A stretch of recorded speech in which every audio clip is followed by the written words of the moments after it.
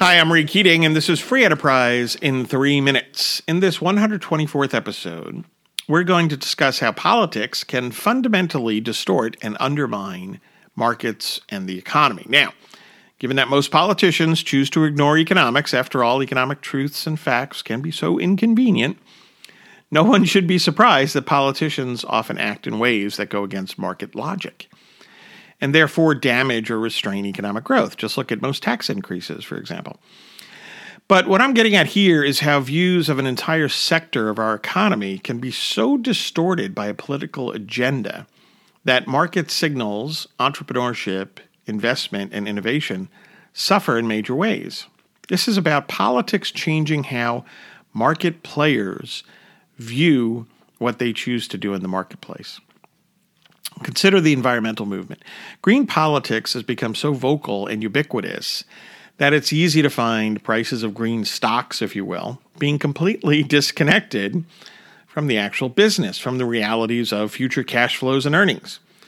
And not just for a brief time either. That's really striking. Under normal circumstances, entrepreneurs, businesses, and investors work to gain customers and profits by presenting new and improved goods and services to consumers. That is, they are working to provide something that consumers want or need, products that they currently or will value. Entrepreneurs and businesses compete to add value, to improve the lives in some way of customers. But consider, for example, electric cars and renewable energy. Due to politics, these have become market darlings. But what exactly are they presenting, other than lining up with the preferences of a political agenda? The answer, I think, is not much. In fact, bizarrely, it's easy to make the case that even as these green stocks experience price appreciation, and companies seem to be falling all over each other and announcing various green investments and endeavors, they actually are working to offer products that will make life more difficult and costly for consumers. The full costs of wind and solar power and of electric cars run far ahead of, for example, energy produced by oil, natural gas, and coal, and gas-fueled autos. And that will be the case for the foreseeable future. So why is this happening? Well, politics overriding sound economics.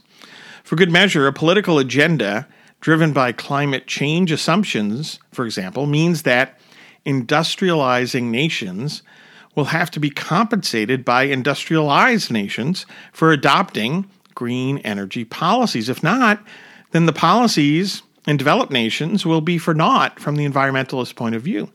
But the price tag is never spoken of because the costs register at mind-blowing, economy-destroying levels.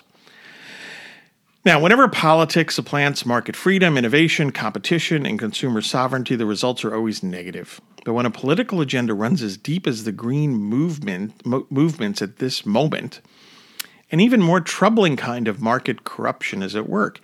And if this political agenda takes hold, the undermining of true innovation and economic growth promises to be grim. Indeed, there's emerging talk that anti-fossil fuels politics has already undercut investments in fossil fuels that we need now and for the immediate future, never mind over the long haul.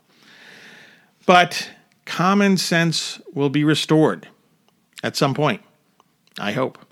On that happy note, thanks for listening. Like and follow us on Facebook at Free Enterprise Economics and on Twitter at Free Enterprise 7, and subscribe to the Free Enterprise in 3 Minutes podcast. Hey, take care and think more like an economist.